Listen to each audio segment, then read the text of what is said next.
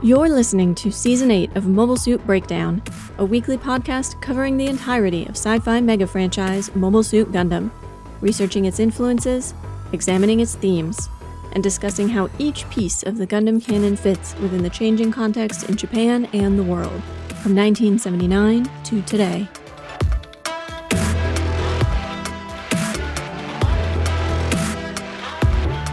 This is episode 8.1. This is not a place of honor, and we are your hosts. I'm Tom, a lifelong Gundam fan, revisiting 0083 for the first time in 15 years. And I'm Nina, in need of some podcaster boot camp. Time to get my voice recording fit again. Mobile Suit Breakdown is made possible by the support of 719 patrons and subscribers.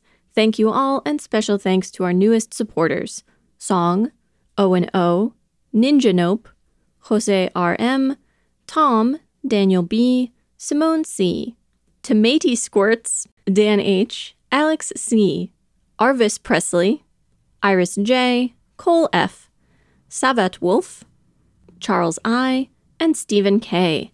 You keep us Genki.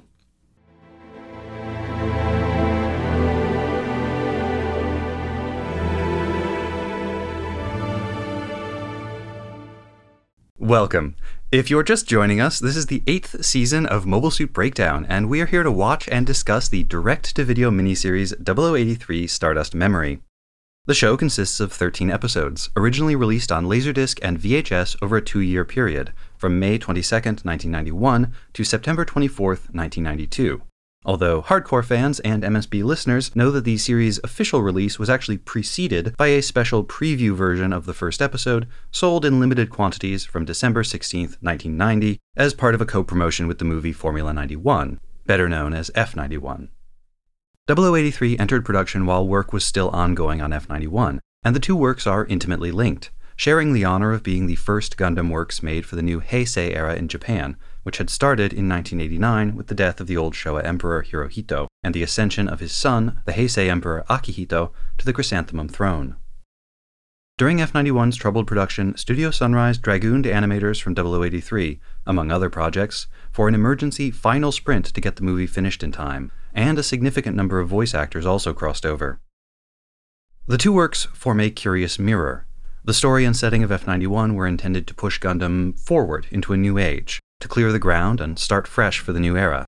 Yet its key creative team was a conscious, intentional throwback to First Gundam, with the original trio of Tomino Yoshiyuki, Yasuhiko Yoshikazu, and Okuwara Kunio collaborating for the first time since their fraught reunion on Zeta Gundam half a decade prior. On the other hand, 0083 was led by a new team drawn from a younger generation. Lead director Kase Mitsuko wasn't just the first woman to helm a Gundam series, she joined the project with no prior experience on Gundam whatsoever. Scriptwriter Gobu Fuyunori, in charge of writing the first 4 episodes, had written for some landmark mecha shows, but never before for Gundam. The same is true for assistant director for the first episode, Watanabe Shinichiro, and sound director, Uragami Yasuo. A few folks on the staff were Gundam stalwarts, moving up into more rarefied positions. Kawamoto Toshihiro took on character design and the chief animation director title, after having worked his way steadily up from animation on First Gundam to key animation on Double Zeta, and then to animation director for 3 of War in the Pocket's 6 episodes. Ueda Masuo, a production assistant on First Gundam, now returns as the series producer. Masuo, by the way, is active on Twitter, where he has dropped some very juicy behind-the-scenes details about his time at Sunrise back in the day, and you love to see it. The mecha design team included Akitaka Mika, veteran of Gundam Double Zeta, but also Kawamori Shoji of Macross fame, making his first and only contribution to animated Gundam, and designer Katoki Hajime, he of Ver.Ka Gunpla fame, in his first credited role on Gundam. Or any other anime for that matter. Yet despite all of that new blood, the story, the setting, and the themes of 0083 are as preoccupied with the past as F91 is with the future. The two works look like diverging roads, each one offering a different, competing direction for Gundam. Season 8 will cover the 13 regular episodes of Stardust Memory, as well as 0083 Gion no Zanko, a 2-hour abridged compilation of the series which aired in theaters on August 29, 1992, actually preceding the release of the final episode by about a month. Gion no Zanko has had various different names in English, including The Fading Light of Zeon and The Last Blitz of Zeon, but our version calls it Afterglow of Zeon. We'll also be covering Sora no Kagero, The Mayfly of Space, an audio drama published on CD in 1992. Part of it was then adapted as an animated featurette and included as bonus content for fans buying the Laserdisc version. A second bonus short, Mayfly of Space 2, was made in 2016 for the 25th anniversary box set re-release. We'll be breaking sequence a little bit and covering both Mayfly of Space adaptations at the end of Season 8. Happily, Gordon over at the Gundam Book Club podcast was able to dig up a copy of the original radio drama, and hopefully we'll be able to talk about it too, at least a little bit. That will bring us to the end of 1992. All in all, a relatively quiet year for Gundam, and the end of Season 8. This week we're going to start by revisiting the first episode of 0083, Gundam Jack, or in Japanese, Gandamu Godatsu. On MSB 7.1, Stardust Premonitions, we did our best to simulate the experience of watching the preview version of this episode, but we didn't actually have a copy of it to reference at the time, so we had to do our best based on some patchy descriptions of what had been changed. Thankfully, archivist and translator Zeonic Scanlations had an original copy of the preview VHS in his collection, and he was good enough to make it available for our review. That means we can now make a direct comparison between the two versions. The talkback portion of this week's episode may be a little bit shorter than usual, because we've already talked through this episode pretty extensively, but let's see what as yet unexplored depths we can plumb together. Longtime listeners will know that I often do a kind of history roundup about what was happening in the world just before and during the release of whatever series we're covering in a season. As Tom pointed out, there are only about 2 months between the premiere of Mobile Suit Gundam F91 on March 16th, 1991, and the release of the first part of Mobile Suit Gundam 0083 Stardust Memory on May 22nd, 1991. Plenty happened in the world. Everything happens so much, after all. But it seems unlikely that these 2 months had much effect on how Stardust Memory was written. However, many processes that began in the months and years before, and that I covered last season, continued through these 2 months and on throughout the release of Stardust Memory. In particular, the dissolution of the Soviet Union and the end of the Cold War, and the international scrutiny of and attempts to disarm Iraq in the aftermath of the Gulf War, both of which I'm hoping to devote full research pieces to rather than trying to cover them lightning fast here. Plus, a high-profile death gives us an opportunity to talk about Japanese holdouts in World War II, and why was Stardust Memory released on Laserdisc 1 day before it was released on VHS? So you can look forward to those topics, and in the meantime, if you want a refresher on the history of the time, check out the history segment in Season 7, Episode 2, Dragon Ball G. The recap segment this week is also going to be nearly identical to the one from MSB 7.1, except for a small portion near the beginning. We're including it here as a refresher and for the benefit of any new listeners. And now, the recap for the release version of Episode 1 of Stardust Memory.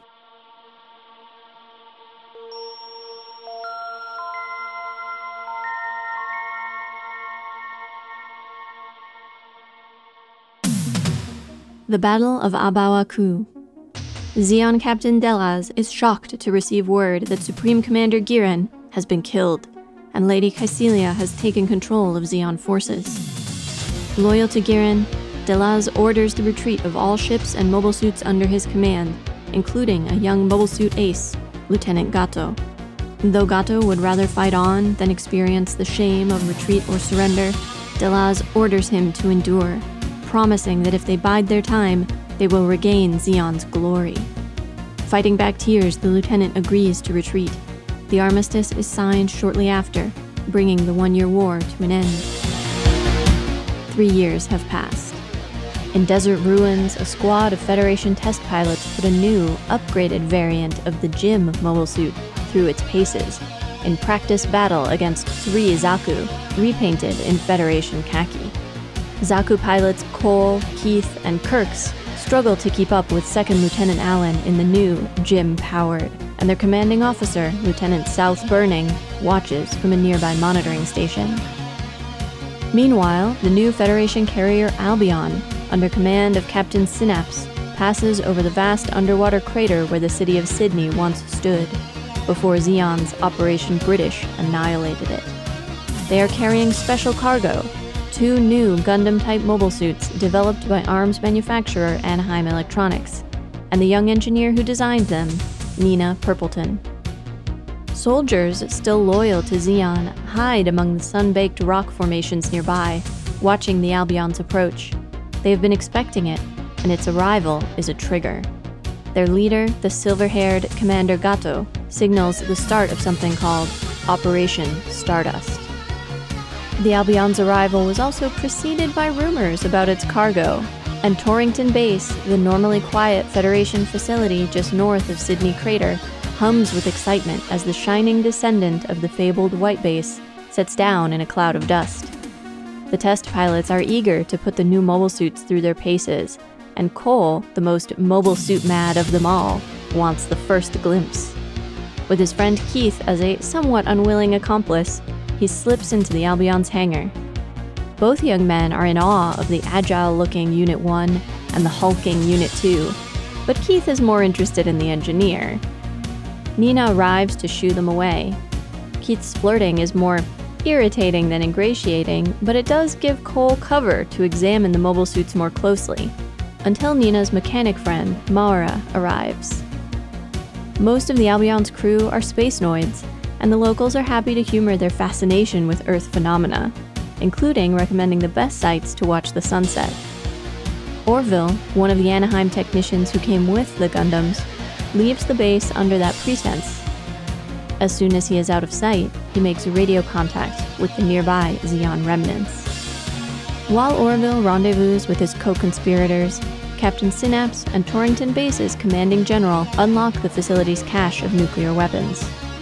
The Unit 2 Gundam was designed to carry a nuclear warhead, and Synapse has orders from High Command to test this capability. Out in the desert, Gato, now disguised in a Federation uniform, gives a few last orders to his men before slipping into Torrington Base, hidden under a blanket in the back of Orville's borrowed Jeep. Though the plan depends on it, he is disgusted by the lax security. He arrives at the Albion's hangar just after Nina and Mara have finished loading the nuclear warhead into Unit 2's bazooka. Cole and Keith are there too. Cole can't seem to keep himself away. They're on their way out when Gato slips past them and, before anyone can stop him, into the cockpit of the unguarded Unit 2. First to react is Cole, jumping into the Unit 1's cockpit while Gato is busy cutting his way out of the Albion's hangar. Before anyone else can move to stop him, the air raid sirens blare. Gato's men have unleashed a barrage of cluster bombs that rain fire and chaos on the whole base. Behind them come the mobile suits. The Federation soldiers are shocked by the reappearance of this defeated enemy and are slow to react. Only a handful of their mobile suits are ready for real combat, and the test pilot Kirks is cut down in short order by an enemy, Dom Tropen. Gato orders his troops to withdraw. The chaos they've already inflicted is distraction enough, but his own escape is blocked by Cole in the Unit 1 Gundam. The Federation test pilot squares off against his mysterious foe, beam saber drawn.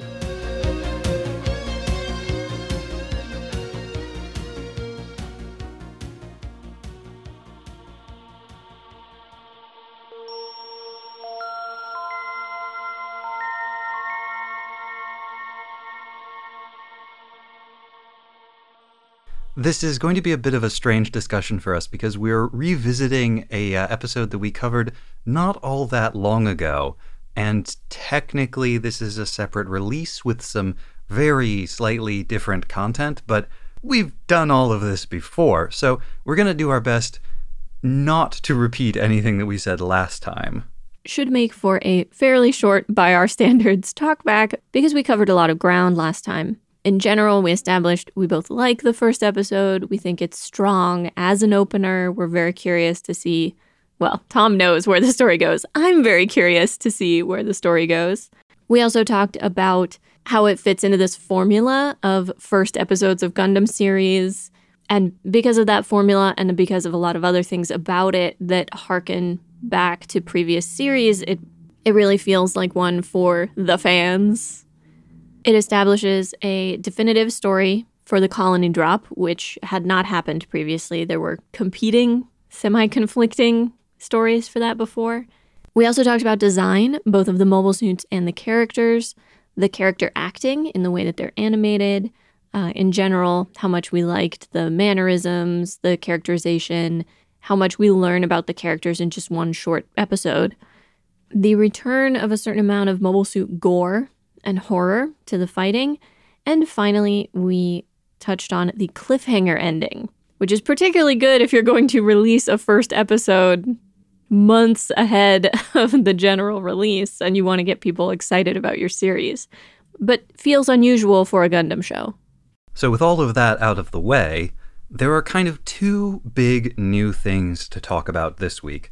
The first of them is, of course, that the actual final official release of this episode includes about a minute of additional content at the beginning. It features a flashback to the climactic battle of the 1 Year War, the Battle of Abawaku, and shows us Commander Gato and his commanding officer friend Delaz as they decide to abandon the Zeon forces after the death of Supreme Commander Gihren. There's not a ton going on there besides what I've just laid out for you, except that it does do quite a bit to establish the Gato character as a kind of throwback, an honor-bound, self-sacrificing kind of warrior guy who would rather die in battle than live with the shame of defeat. It establishes these things about Gato, but it also establishes this relationship with Delaz. I hope he's going to come up again later in the series because this scene makes him feel so important to Gato's whole arc. Throw your minds all the way back to the 1 Year War, and you'll remember there were quite a few different factions within Zeon, but it seems that Delaz is a Gihrenist true believer. That itself is interesting. First Gundam itself mostly focused on the other factions. Garma, Dozle, especially Cassilia in the latter half of the show, and her machinations behind the scenes, behind Gihren, literally behind Gihren when she ends up shooting him through the back of the head. Whereas the two OVAs, both 0080 and now 0083, have given us examples of Gihrenists. Commander Killing from 0080 and now Delaz. That Delaz is the kind of person for whom the ideology, the mission, the dream, the goal is more important than this war is really striking because we don't see a ton of characters like that in these Gundam series. We see more of the self-sacrificing type who say, I want to go down with the ship. It's shameful to survive when my commanding officers are dead. Similar to Aramba Ral. Well, or even to Hammon, who is willing to die to get revenge. But Delaz says, more important even than the shame we feel, more important even than the disgrace of a retreat, is achieving the goal. And to achieve the goal, we have to live. This echoes a long tradition of revenge stories in Japanese literature going back to the medieval period. The most famous in English is the Chushingura, or the 47 Ronin, the story of these retainers who, according to the rules of honor after the death of their master, should have killed themselves, but instead went into hiding for years, plotted their revenge against the guy who was responsible, and then ultimately enacted that revenge. But that's only one example of a huge variety of these kinds of revenge stories. This scene also dramatically recontextualizes how we see Gato vis-a-vis this whole mission that he's on, because in the original preview version with no commanding officer established, we rather get the sense that Gato is running the show. Now it's much more natural to see Gato as merely one agent within a broad hierarchy, within a larger effort. Yeah, without the context of this scene, this could just be like a guerrilla attack, a small cell taking it upon themselves to act, versus what feels like part of a much larger plan. The other thing that really kind of moved me about Delaz is that he recognizes that Gato will feel ashamed to run away, and he basically takes that shame on himself. He says, I am your commanding officer. Not technically, but, close enough. I outrank you. Your commanding officer is probably dead, so... Yeah, your ship has been destroyed. The chain of command is broken. But I'm ordering you to endure. I am ordering you to entrust all of this to me. You don't have to feel ashamed because you are acting under orders. You had to obey when I told you to do this. Any shame associated with these actions is mine. I think it's quite common for people actually to ship the two of them. That this warrior bond that the two of them share is similar to the mixed romantic and feudal relationships that existed between warriors so frequently during the Japanese Middle Ages, the Sengoku Jidai, and those periods. You add in the drama of it all, Gato's tears of frustration. And it's so clear that Delaz cares for him. And Gato must care for and respect Delaz in return, or he would never have accepted this. One other tiny detail that this scene helps us establish. At the end of the 1 Year War, Gato was a lieutenant.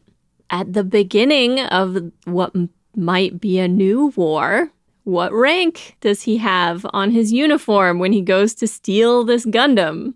Why, it's a lieutenant's rank. So he is, in effect, picking up exactly where he left off. That's brilliant. Isn't that cool? Yeah.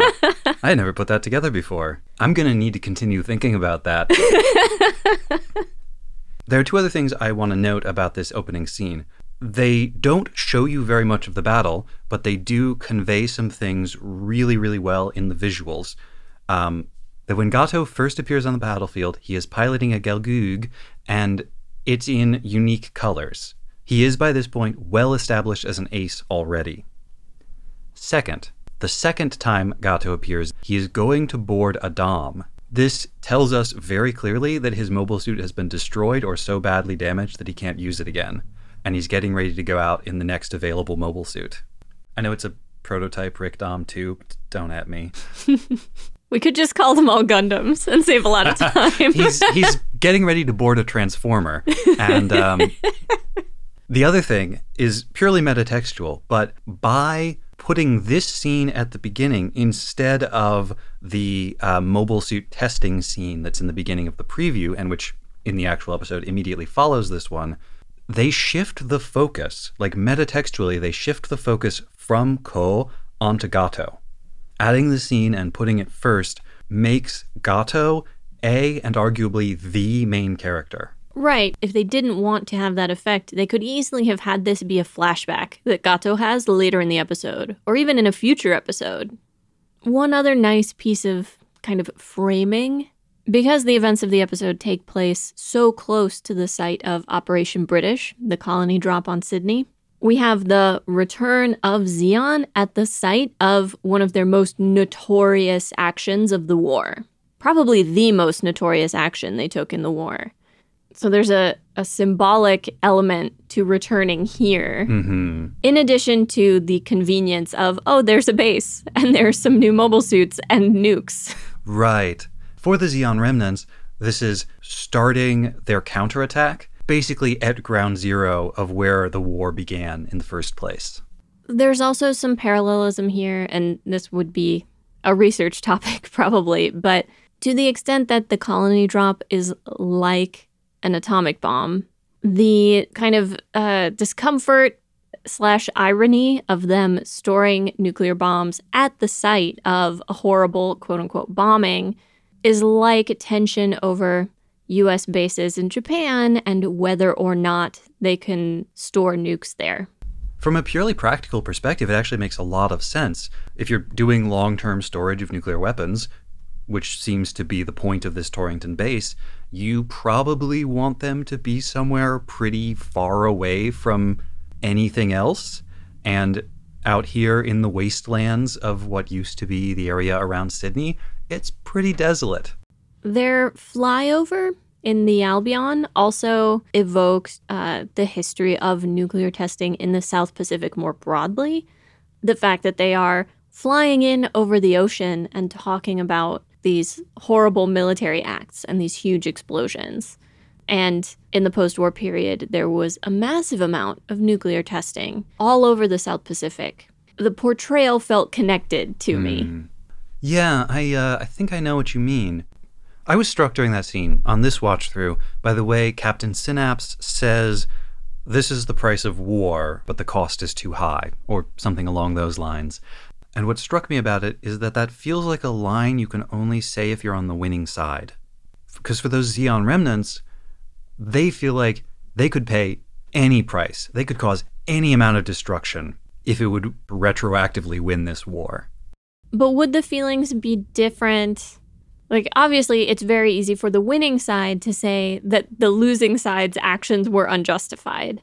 It becomes a lot more complicated for those people to have those conversations when the horrible thing was done by the winners. You know, would he be saying that it was too high a price to pay if it had won the Federation the war? Any discussion of war crimes, of actions in war that should or should not be permissible, is often complicated by the feelings of the winners and losers and their relative positions after the fact. In First Gundam, there was that whole colony of people who were forcibly displaced so that Gihren could build his really big space gun. And the space gun didn't win the war for Zeon. They did all of that and they still lost. So how much resentment do the people who once lived in that colony feel now about what they were forced to endure for the sake of defeat? Right. For people like Gato and Delaz, I kind of wonder if the desperate clinging to the desire for revenge, for the desire to restart the war, fight it again, and win this time, doesn't come from that same source of resentment, this feeling that they did so much, suffered so much, endured and committed so many atrocities that to then lose is unacceptable. The only thing they can do is go back to the fight, suffer more, commit more, and win to retroactively justify everything. You're effectively describing a sunk cost fallacy. But yeah, I've already done so many bad things. What's one more? Maybe sunk cost fallacy is the name of that submarine they use. That would be a good submarine name. No, they actually call the submarine the Yukon. Yukon is a classification. All right, well, the fact that they call it a U anything, again, very firm indications in this first episode that we are talking about World War II again, everyone. Point of note, in the subtitles for this episode, it is the U-Con, C-O-N. The name of this submarine has been translated or transliterated in different ways at different times. Did some of them call it Yukon, like the Yukon Territory? Yes, some of them call it Yukon, like the region in Canada, and then some of them call it Jukon, or Yukon with a J. Huh. Yeah. Yeah. The inconsistency in these is fascinating and makes it difficult to say, like, oh yeah, they're definitely likening this to a U-boat. Okay, but then the code names are in German. Absolutely.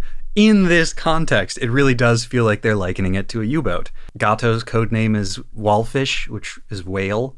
The blue-haired Orville's code name is Blauengel, Blue Angel.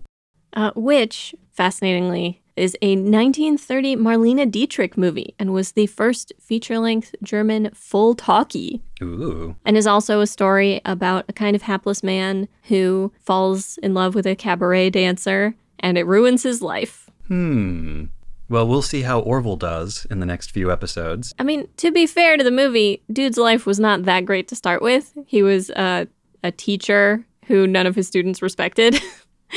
And goes on to be even more of a clown and then to die. Yeesh. Grim. It's supposed to be a comedy.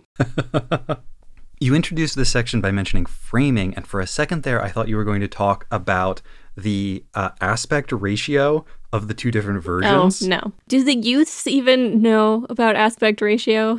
I assume they must. It's not as noticeable a thing anymore because who makes square-screened televisions? But back in the day.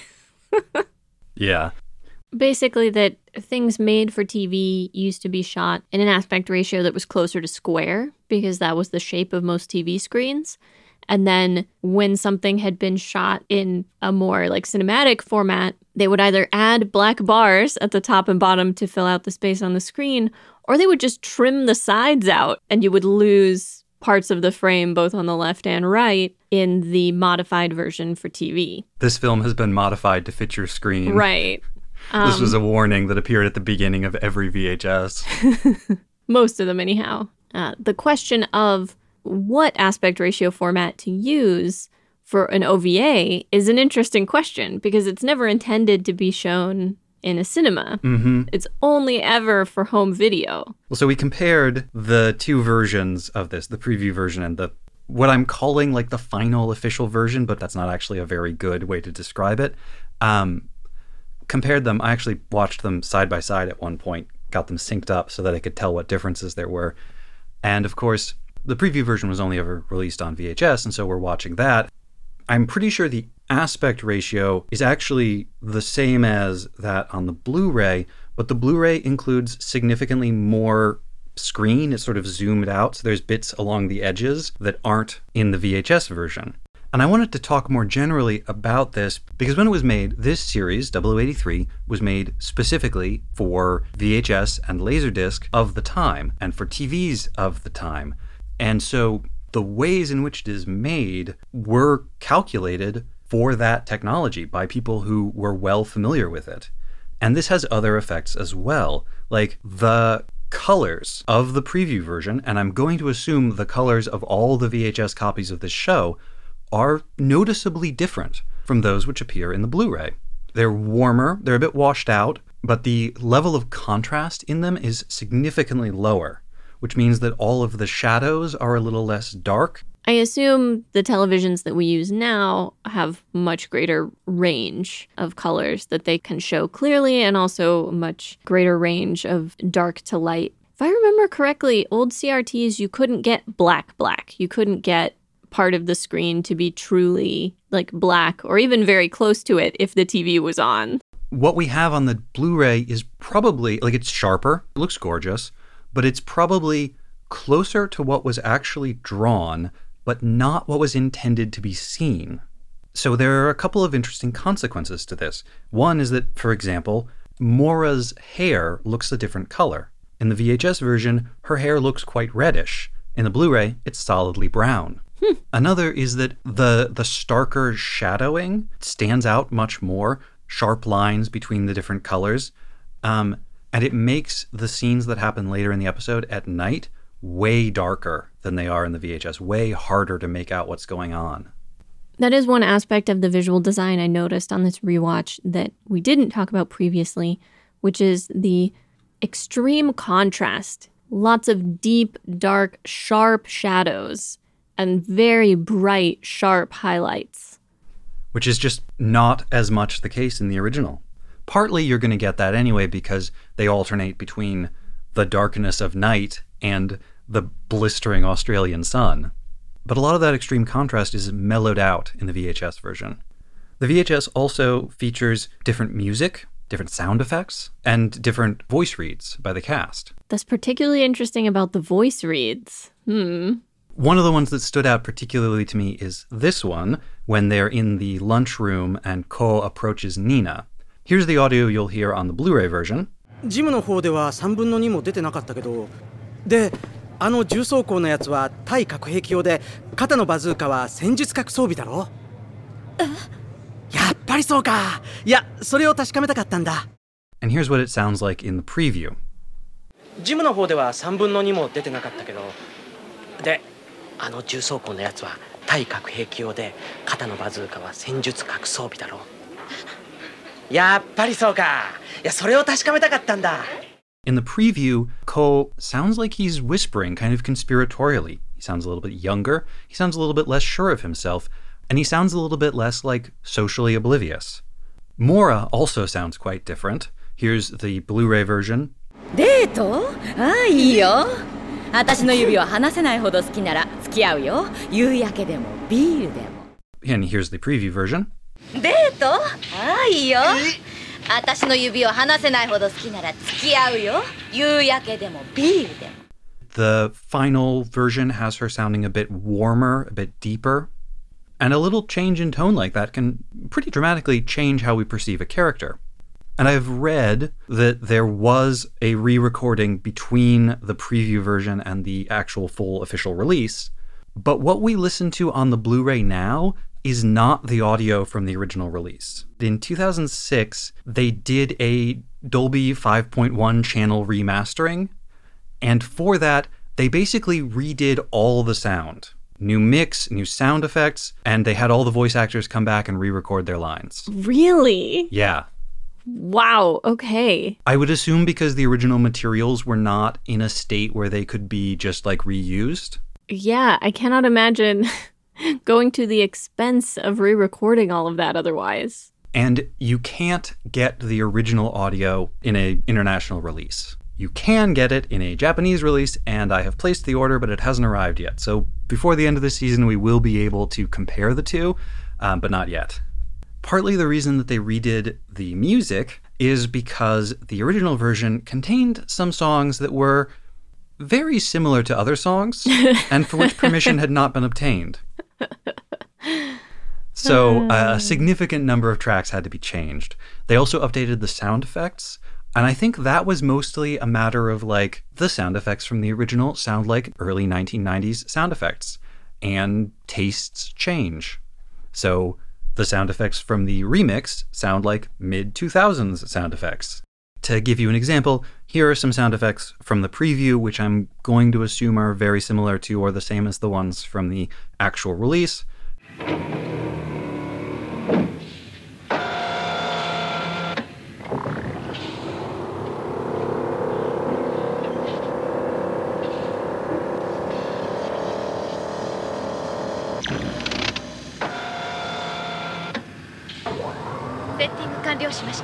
And here is the same scene in the Blu-ray.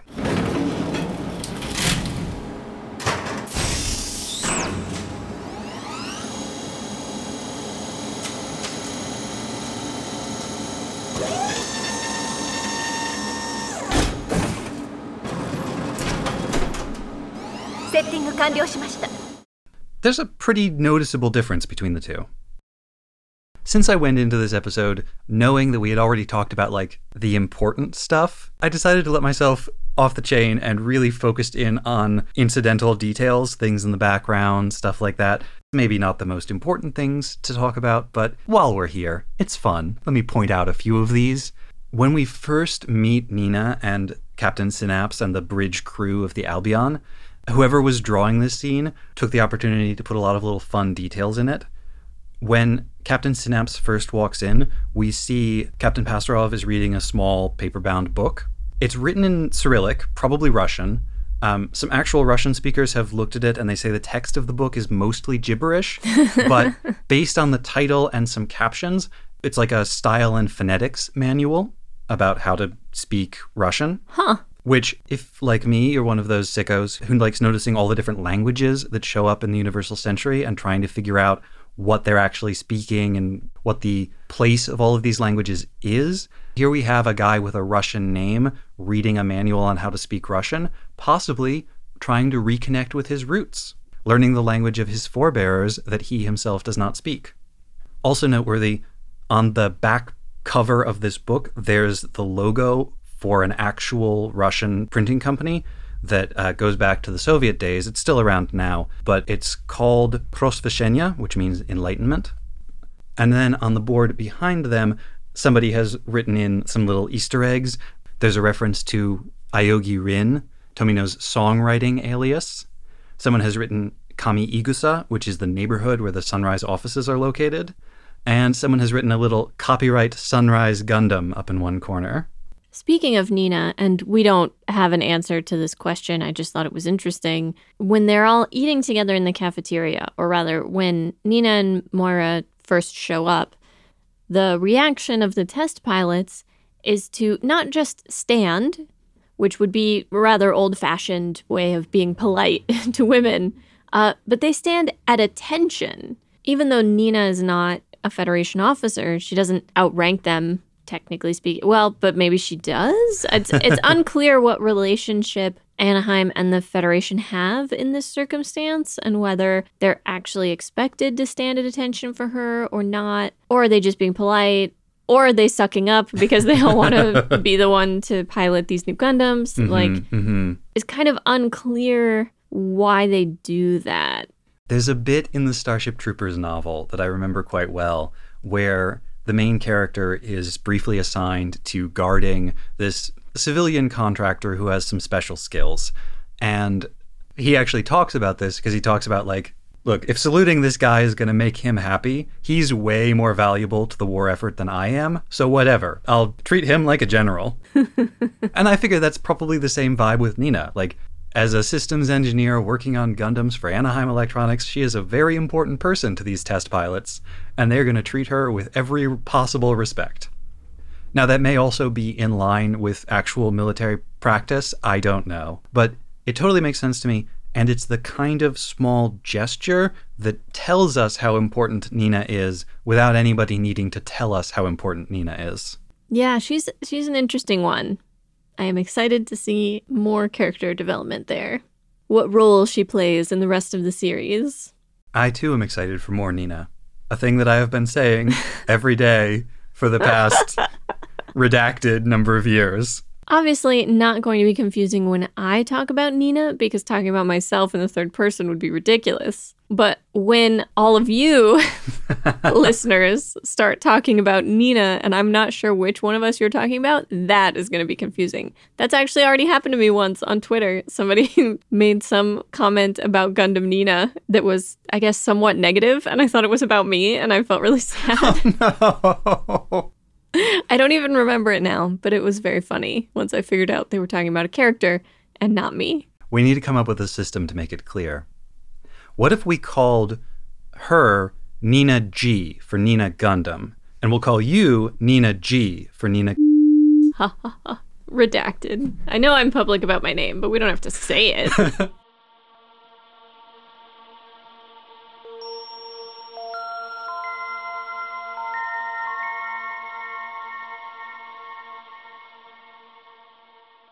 And now Tom's research on the Operation British Crater.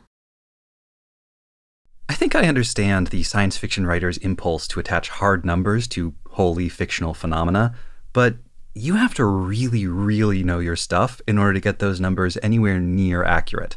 And sometimes, if they're not, they just end up emphasizing how downright implausible the phenomenon you're describing really is. First Gundam, for example, never does give us specs for the Gundam, I think quite wisely.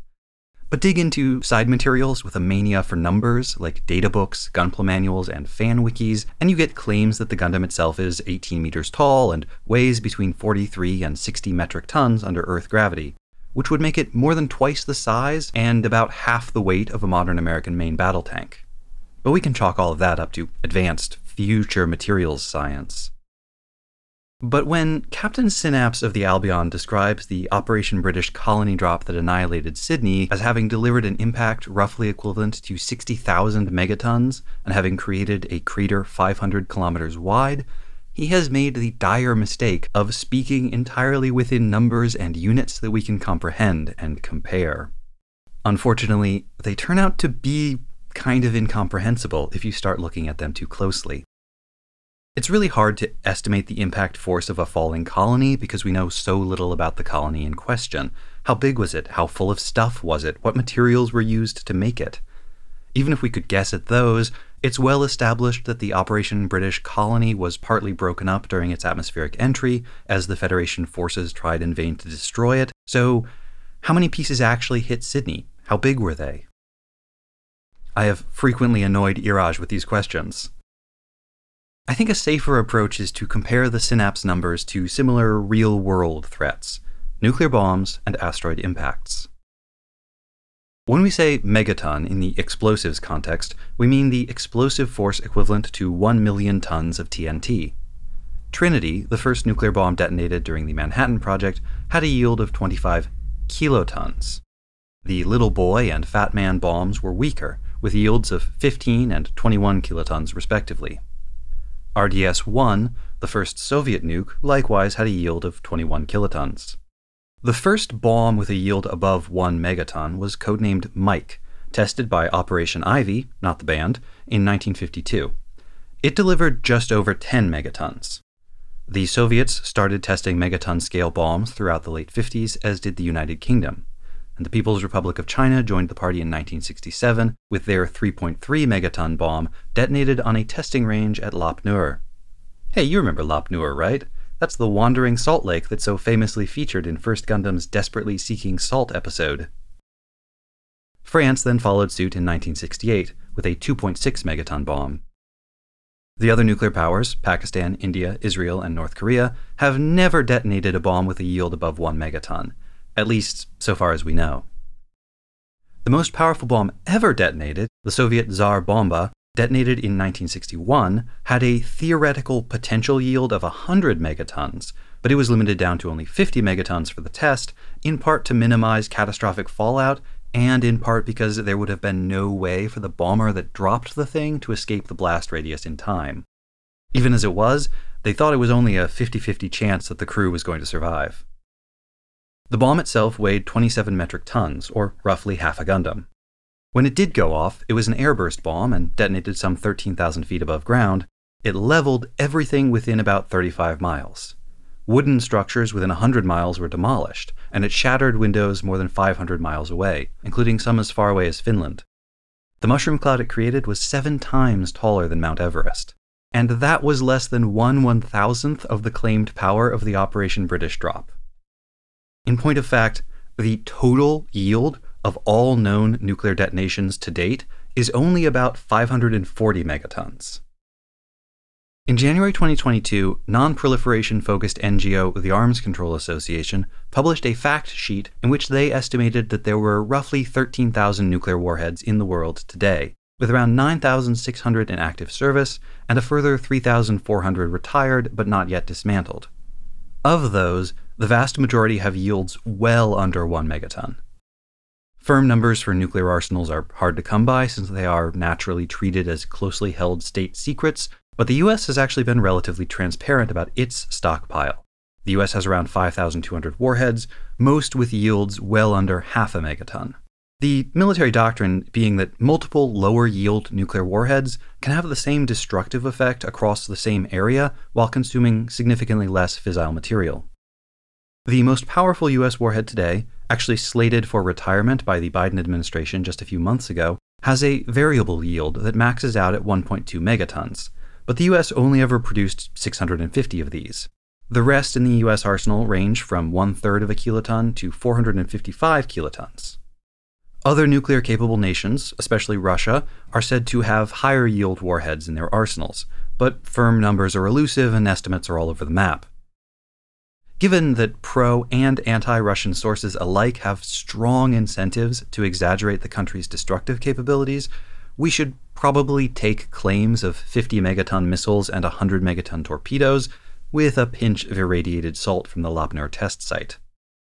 Considering the size of Russia's arsenal, which is estimated to be around 6,000 warheads and growing, and the expense and limited utility of multi-megaton bombs, the vast majority of Russian nuclear weapons are probably like the US ones with yields less than 1 megaton. But if we're being generous and we assume that the average yield for every single nuclear warhead in existence today is about 1 megaton, then the Operation British Colony Drop still delivered more than 4 times the destructive force of every single nuclear weapon in the world exploding simultaneously.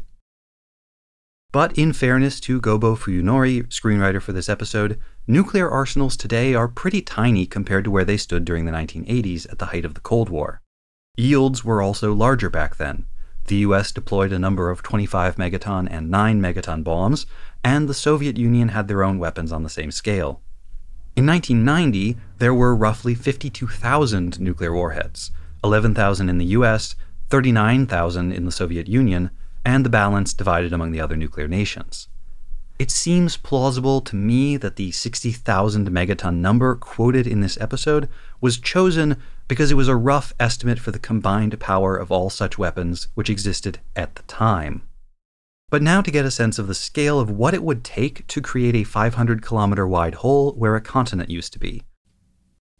Synapse calls this the largest man-made crater in the world, and he's definitely right about that, but he's also kind of underselling it. The biggest known crater on Earth, man-made or naturally formed, is the Vredefort impact crater in South Africa. Created by the impact of a city-sized asteroid about 2 billion years ago, the crater is 300 kilometers across. Massive, staggeringly huge, and yet vastly smaller than the Operation British crater. The Chicxulub impact crater off the north coast of the Yucatan Peninsula is considered to be the second largest crater on Earth. That one is the asteroid impact generally believed to have triggered the mass extinction of the dinosaurs, but the crater it left behind might be as small as 180 kilometers, or perhaps 300 kilometers at the large end. The University's Space Research Association has estimated that it would take an impact with the equivalent energy of 87 million megatons in order to create a 200-kilometer crater, roughly on the scale of the Vredefort and Chicxulub craters. A 500-kilometer crater, like the one in the show, is so much larger than anything found on Earth that they didn't even bother doing the estimates up to that scale. 60,000 megatons, while a lot of megatons, a staggering number of megatons if we're talking about bombs, still ought to create a crater of less than 20 kilometers across.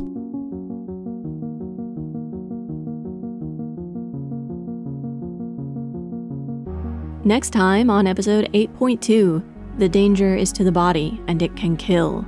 We research and discuss Gundam 0083 Stardust Memory, episode 2, and A Burning Heart. My beautiful, sweet, innocent Gundams have never hurt anyone! Cracking up. Wait, why is there an eye catch in this?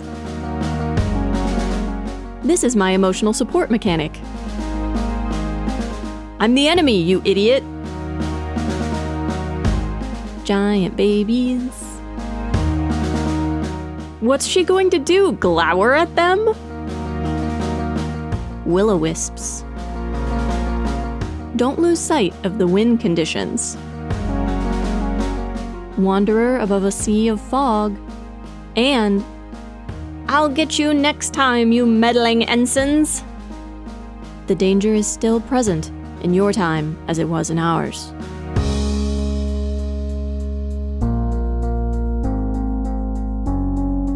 Mobile Suit Breakdown is written, recorded, and produced by us, Tom and Nina, in scenic New York City, within the ancestral and unceded land of the Lenape people, and made possible by listeners like you. The opening track is Wasp by Misha Dioxin. The closing music is Long Way Home by Spinning Ratio. The recap music for this season is 80s synth rock Guitar Improvisation by Zombiefish. The songs used in the April Fool's Day advertisements are Glitch Game Waiting Muzak by Truckistador, Smirking Emoji by Muzak Efron, Harmful or Fatal by Kevin MacLeod, and Patriotic Feelings by Max Co. Music. You can find links to the sources for our research, the music used in the episode, additional information about the Lenape people, and more in the show notes and on our website, GundamPodcast.com. You can get in touch with us on Twitter or Instagram at Gundam Podcast, or by email to hosts@GundamPodcast.com. And thank you for listening. The wrong Gundam opinion this week was submitted by Anonymous, and it's that... Hey, I'm not reading this. This is slander. I do not have bad taste in mobile suits. Nina, how did this get in here? Nina, who edited my script? Don't you muttly laugh at me.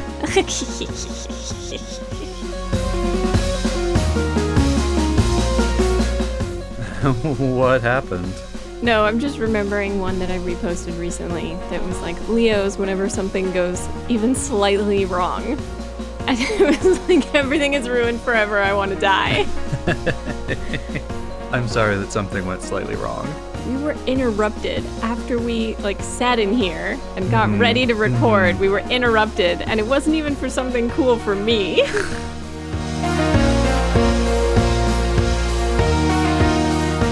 We agreed that I'm the head of HR. Terrible idea.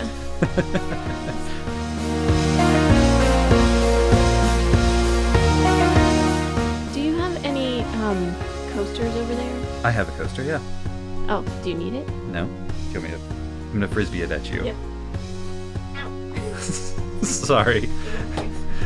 Small leather Icelands move very quickly, apparently.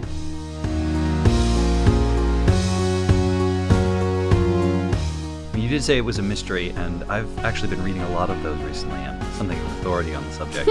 And I think we're going to need a funny little Belgian man to figure out your migraines. Are you sure we don't need a weirdo with ADHD and his PTSD-stricken friend? We have those. They're in this room with us right now, Nina. I really think that you should, like, tweet or share or something your theory that Holmes actually has ADHD, because I love it. Ugh, I'm bored. I'm gonna lay on the couch and be grumpy and get high.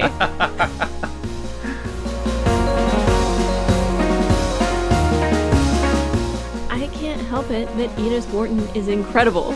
That is not my fault.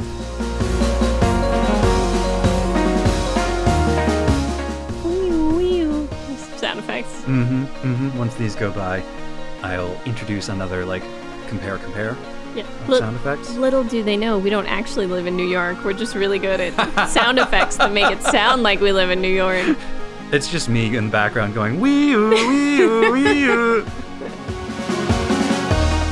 Are you gonna do the Hey Teens peppy or the Hey Teens like, it's a power snack? Somewhere in between the two. Okay. A little bit of both. Okay. Because it's a good one for those power snack vibes. Happily, Gordon over at the Gundam. Happily, Gordon over at the Gundam.